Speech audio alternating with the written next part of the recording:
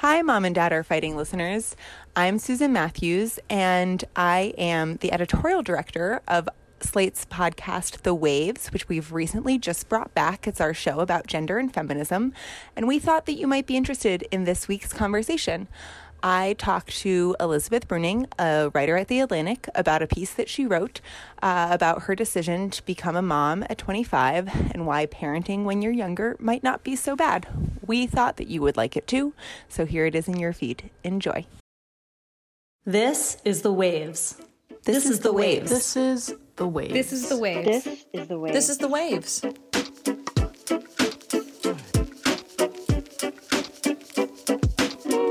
Welcome to The Waves, Slate's podcast about gender, feminism, and the precise correct age at which to have your first child.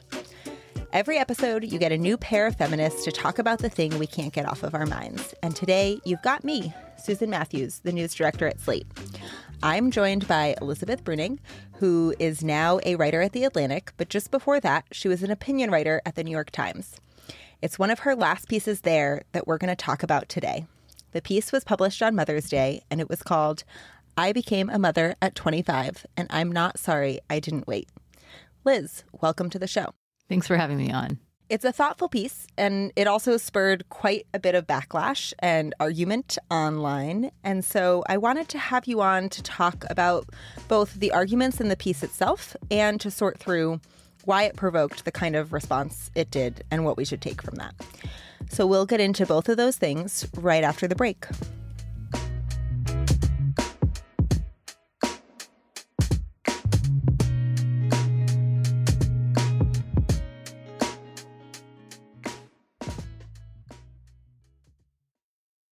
So, Liz, I wanted to start by asking you how you came to write this piece in the first place. There's been a lot of conversation lately about the falling birth rate, a lot of consternation about that. To me, though, this piece really felt like something that came from a more personal place. So I just wanted to start by asking you if you can tell me a little bit about when you realized, oh, people think that you are a young mom and they have all these feelings about that. Yeah, it was mainly during the pandemic. Most of my friends are my age. They're, 28, 29, 30, or, somewhere around in there. I'm 30 years old at this point. And during the pandemic, my friends would say stuff like, I haven't seen or spoken to anyone in weeks. I'm completely alone. I'm so by myself. I would feel the complete opposite way. I would be like, I have not been alone in weeks. I have had someone literally breathing in my mouth as I wake up every day for weeks because my kids wake up, they come get in bed with me, and then they're like, oh, this sucks. Mom's still asleep, so I better fix that. And then they wake you up in very adorable ways, such as my 2-year-old will try to kiss me awake. And, it's a completely different experience. And I began to realize that while my friends my age weren't having that experience, they were kind of going through the opposite. Women about 10 years older than me who I worked with, colleagues, were having the same experience I was. They're sort of getting through the pandemic while working from home, while dealing with, in most cases, young children, grade school aged or younger children. And I realized, I'm just a kind of grade down from those women in terms of age. And so I'm just kind of out of joint with where my friends are in their lives. And I thought that was interesting. And so, demographically, I kind of looked at the trends and I was like, yeah, it makes sense. Friends my age, they're just not there at this point. I'm where my friends are going to be in 10 years or so. To me, a lot of the reaction to the piece, which we're going to talk about a little bit more in the next segment, felt like it was making an assumption that the piece was being very prescriptive. And I have to admit that when I first read it, that was a little bit of my reaction too. And I kind of unpacked that and thought, is this because this is in the piece, or is this because this is just my natural reaction to anyone writing about having children right now, which is the thing that I think about. So I was curious to hear, when you were writing this, did you feel like you were actively trying to give advice of some kind or advocate for anything in particular? I guess the real question is, who did you feel this piece was for? Yeah, I was thinking there were so many stories coming out, especially about the pandemic, about women who felt they had lost a year. in dating or in childbearing or, in whatever goals they had set for themselves. They felt like, their time was super compressed because they had had a timeline laid out and the pandemic just screwed everything up for everybody. And so my thinking was, well, your timeline doesn't have to be as compressed as you think because, you can just go ahead and have kids and it's not as bad as you might think. So one of the things, a naturally kind of anxious person like every other writer, one of the things that really helped me kind of get over my natural tendency to anxiety as I got older is realizing that sometimes the thing you're afraid of happens and everything's okay. Sometimes the worst possible thing happens and everything's still okay. So when I was 38 weeks pregnant with my daughter, my husband lost his job. He got fired. All our health insurance was through him, etc. It was still okay. And I was 25. I was brand new at the Washington Post. And I suddenly had a baby and it was okay. And there are so many other things in life that, my husband's sister, later that same month that he was fired and we had a baby, she was murdered. And life went on. And it wasn't great. But you'd be surprised at what you can get through despite detours from the plan. And that has been a big part of me being able to kind of, I think, flourish as someone who otherwise would worry way too much about things not going according to plan.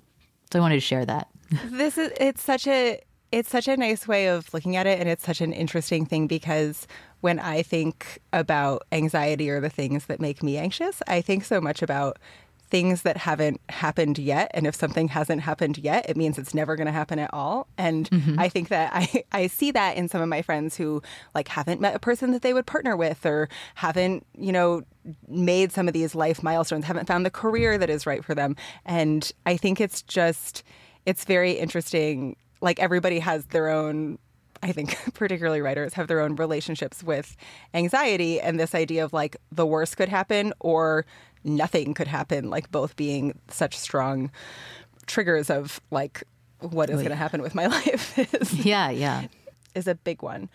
And that kind of relates to, so one of the questions that I wanted to ask you talk a lot in the piece about some of the reasons that people are delaying motherhood or parenthood in general. And there are a lot of really practical reasons for that. I kind of felt like in the piece, you almost made the case for delaying, you mustered the evidence for delaying, and you didn't exactly bring the same amount of evidence to the case for having your kids young. You just kind of said, you kind of wrote it about that very personally, you did it and it worked out for you, and you just expanded on that a little bit. But I was wondering if you felt like there were arguments against having kids young or for having kids young that you had thought about and discarded. One thing that I really noticed in this piece is that you didn't mention fertility at all, which felt somewhat generous from my perspective, but I'm curious if you did that intentionally. So I was kind of curious what the things that you had thought about and kind of discarded might have been. Yeah, well, there aren't arguments in favor of just, having kids as young as you can, because I wasn't trying to persuade anyone. It was more that if you were thinking about it, or if you were on the fence, or if you were scared, but it was on your mind, this was sort of a helpful, hey, it can be okay. It doesn't have to be the end of the world. My thinking on fertility is, every woman already knows. No woman needs to be reminded that, if, fertility is a time compressed thing, and the technologies that are supposed to expand fertility into later years are expensive and spottily reliable. They're not 100%. They're invasive. We all already know that. Nobody needs me telling them that. And so I was not trying to write a piece that was you girls, you better get it together and make hay while the sun is shining, or else you may not have another chance, because they've heard it so many times. And also because I think the reasons women have for delaying are good. I think they're good reasons. I don't think that they're, irrational or unfair or anything like that. Kids cost money. That's true. Having quite a bit of debt, as a lot of people in the millennial generation do, that's disturbing. That's something that's going to be weighing on you for a long time, depending on how much debt you do have. Career hopping among millennials, right? The fact that the job market is just sort of tumultuous and that there are a lot of reasons to move around in it. Those things are all real phenomena. No one's dreaming those up. I would know better than anyone. I was at the New Republic, like the 20th iteration of it, when I got knocked out with my first baby, and it went up for sale. And then I had to get a new job while 20 weeks pregnant. I got hired at the Washington Post, and my husband lost his job while I was still pregnant. And then I was a Pulitzer finalist at the Washington Post when I was 20 weeks pregnant again, and interviewed at the New York Times for my new job while I was still breastfeeding my second baby. I mean, it's tough. It's not easy. You want to get on the Acela with a breast pump, you tell me how that is. It sucks. Right? So their reasons are not bad. Yeah. Did you have conversations with those employers? Like how did that process go on their end? Like, was it uncomfortable? It's such a third rail because in an interview process, when you're like visibly pregnant, it's like the most dangerous game. Like you're trying not to show them and they're trying not to look. You don't want to put them off because you understand they don't want to pay for maternity leave for someone who's worked there for all of 3 weeks. At the same time, they don't want to get accused of pregnancy discrimination if they don't hire you. So right, they know. Everyone's covering their eyes and trying. But it was great at the Post. It's one of those things where like pregnancy and childbearing is one of the most personal things that you can possibly do, and yet like it's also just inherently public in this way that is very exhausting and frustrating, and has this connection to the job stuff in a way that is kind of unavoidable. And I think that point of like, once people have gone through it themselves, they can kind of turn back and see it. And you would also hope that the people who are thinking about doing it can look upward and say, maybe if this happens, it would benefit me to be able to move around when I'm in my childbearing years and not feel guilty about that. Kind of. No, I think that's exactly right. I think, pregnancy, it's so public, it's so visible, it's something that's impossible to really hide or establish any level of privacy in. You hope you can establish boundaries. And I think one of the things that's so wild about it is it has all of these connections to things that are really not only live wires politically, but they're just kind of at the core of who we are as human beings. Pregnancy is connected to sex. It's connected to family. Yes, it's connected to politics. It's connected to religion and what you believe and what you want for your life and the future and the sort of destiny of humankind. And like all of those things roll up into just a big sort of web of meaning. Yes. That surround the pregnant belly. And at the same time, everyone who has had kids and everyone who has been pregnant knows every pregnant person is just dragging their ass through it day by day. I mean, it's always some kind of disaster. Well, but also the meaning that you talk about, like there's a visibleness to it when it's happening, but there's like a lack of visibility to it when it's not happening and when it's the question of what people want. And so I was thinking about like my initial reaction was like, oh God, like this is the thing that I'm supposed to be thinking about and I don't really know what I want exactly yet. And so one of the things that I wanted to ask you about was this question of like, do you think you cited all these very reasonable reasons why people talk about delaying child rearing? And when I read through some of those, I was like, yep, I've used that one and that one and that one. And I just kind of felt like, it feels like a really hard thing for people to give precise, honest answers about these things because there's like the logic and then there's the emotion and then there's the like personal circumstances. I mean, I am a childless person who I have a partner. We want kids. And like my reasons for it have very much been my partner just finished law school. Like there are all these reasons that I can give. And when I think about it, I kind of think like, oh, but it's just so wrapped up in so many other things that there's no way I could say that in a sentence that would make any sort of sense to anyone anyway. And it's just very personal. I mean, a lot of the reasons for not having kids or for having kids, the reasons for doing it right now or for not doing it are just ineffable. There's just, I know now is just, it's not right. I don't feel good about it. Or with my second kid, she was planned in the sense that my mom took my older daughter trick-or-treating and we had like a couple free hours. And we were like, you want to have a kid?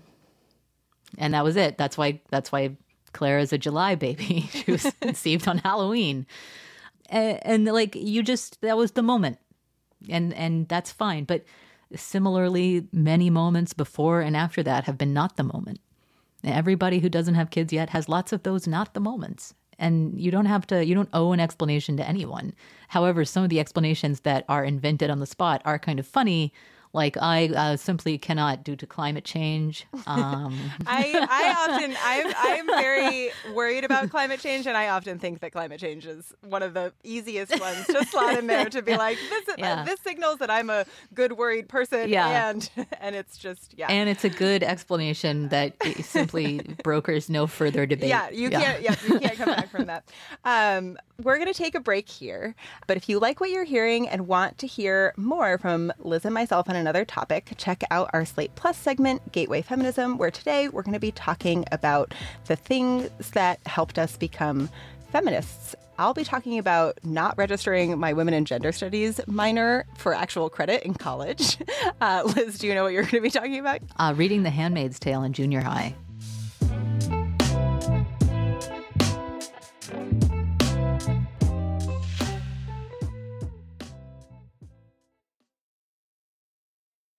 Liz, we talked about your actual essay. Now I wanted to talk about the reaction to your piece, which was strong from many sides.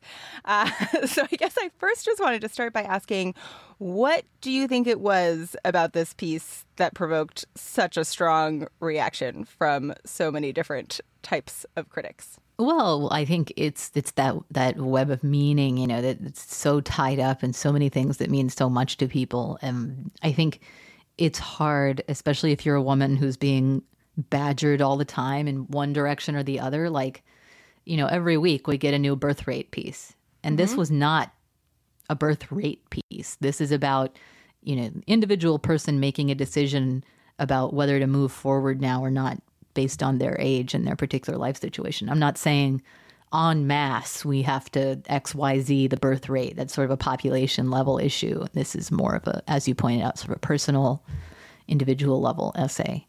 But I think it got wrapped up into a lot of that.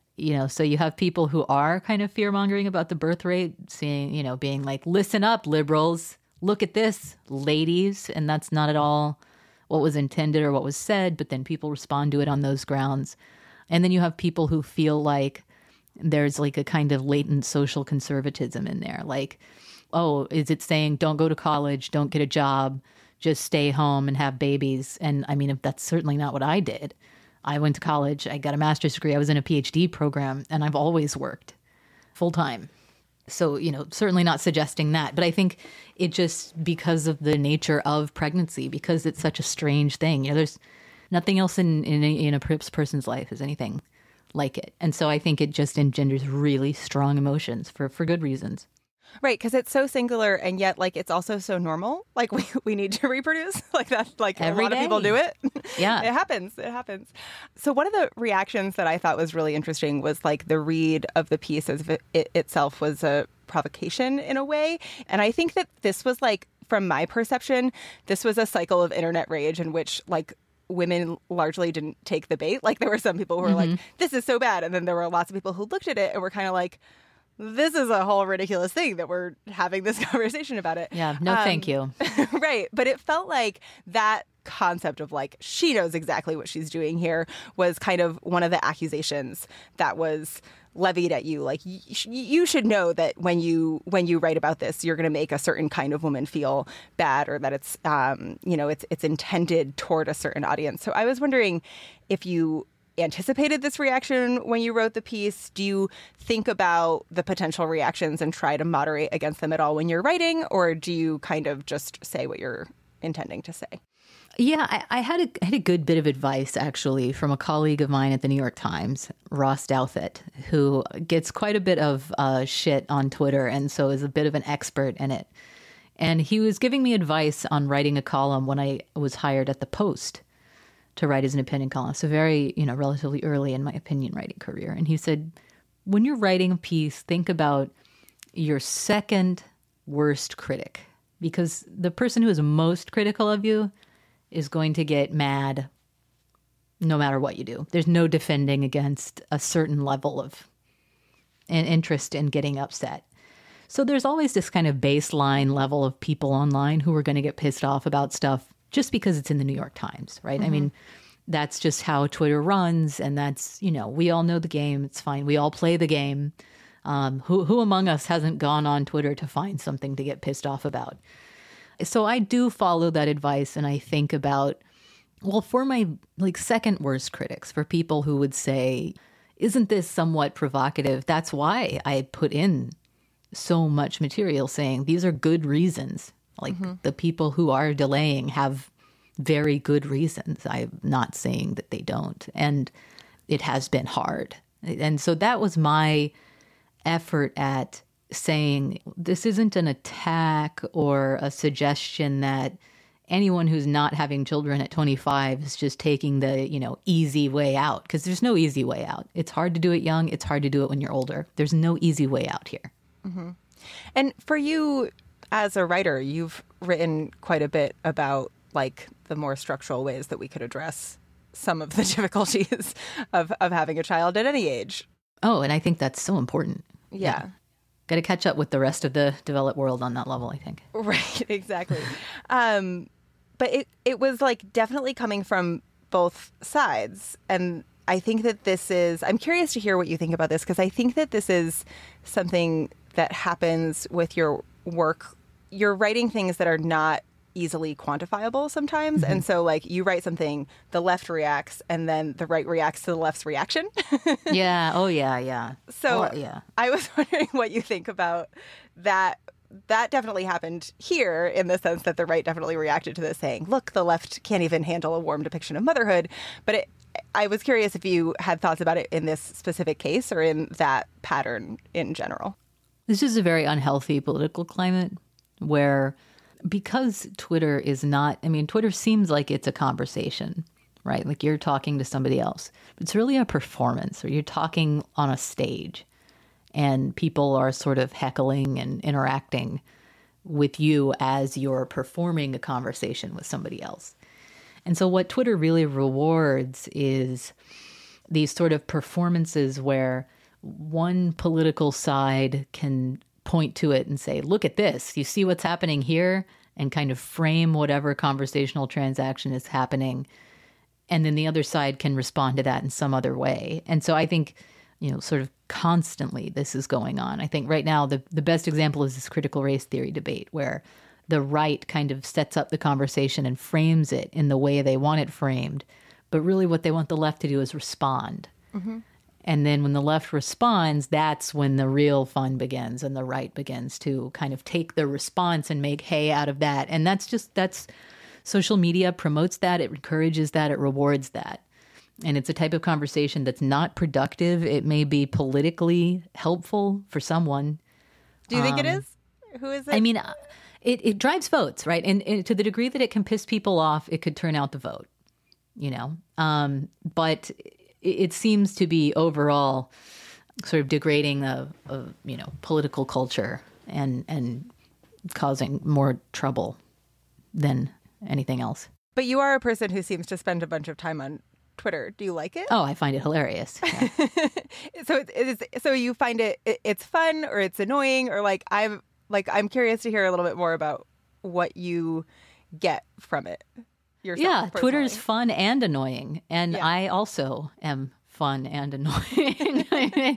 I think it's about boundaries, and I post links to things I've written on Twitter, and that is the most serious purpose I use it for. Otherwise, I really only use it for screwing around, because I already have a lot of serious subjects I'm dealing with in my life, in my reporting, and I don't need a space for me to misspeak, misrepresent myself, cause problems for myself, my family, or my employer, because I'm getting mad off the cuff. A wise person once said, Twitter is where stupid people go to act smart, but it's more fun when it's where smart people go to act stupid. Yeah. And so I try to I try to stick to that. And also, an even wiser person once said on the internet, these are just posts I'm recalling, there are two types of stupid. There's happy stupid and angry stupid. And I try to adhere to the code of only being happy stupid. It's very hard to stick in that lane without bringing some of the angry stupid in along with it. And that's when I think things feel really exhausting and complicated. Absolutely. And I get roped into it more often than I would like to. But most of the time, it's just like debating where's the best place to get West Nile. Washington, D.C.? Washington, D.C. or Dallas. You can definitely die of heat stroke for less money in Dallas, Texas. You can die of heat stroke in a lot of places, I think, is one of the poems to loop us all the way back to climate change. Yeah. A lot of existential angst can come out on Twitter through that. Since we're talking about Twitter, I'm going to bring up another recent tweet of yours which is related to our conversation about parenting, which was about housework and the fact that it's not hard, but I think you would probably agree can be boring and repetitive. I think that this gets into like some of the interesting questions about what you give up when you become a parent. You're basically signing up for some drudgery and signing away some glamour, some sense of freedom in a way. And I thought that your piece was a really beautiful rendering of like why that's worth it. But I was curious just to hear a little bit more about like what that trade-off of like the boring drudgery of parenting has been for you, particularly maybe in the time when, you know, your career has been also like you were a Pulitzer finalist, like you're not sloughing off there at all. So it's a little bit of the doing both, but how you've managed that.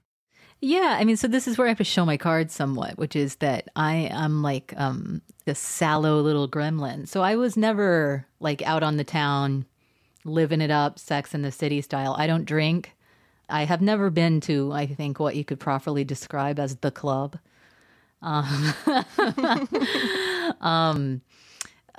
Just sort of a dork and a loser by nature. So, and I know this about myself, and I accepted it a long time ago. What does get difficult is work, especially if you travel for work. So in reporting, you know, the story that was the Pulitzer finalist was Amber Wyatt's story. That was an investigation of a gang rape I did in North Texas.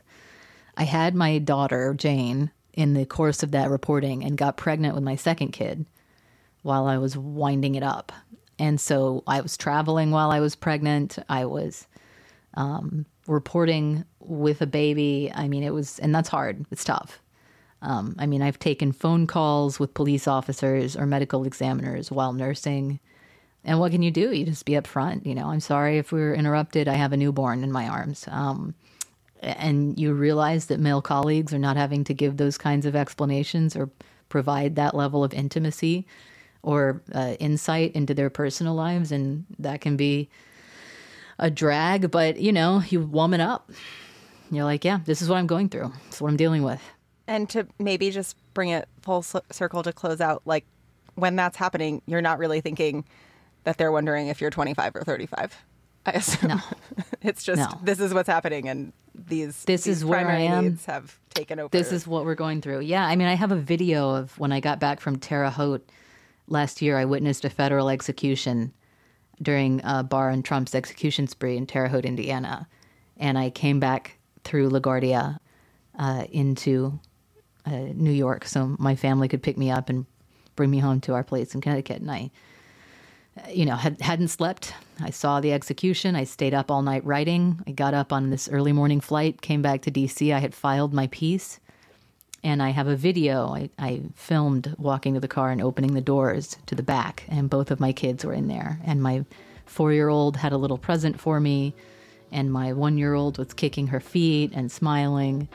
And I'm like, you know, all things considered, this isn't a bad thing to come home to. I'll take it.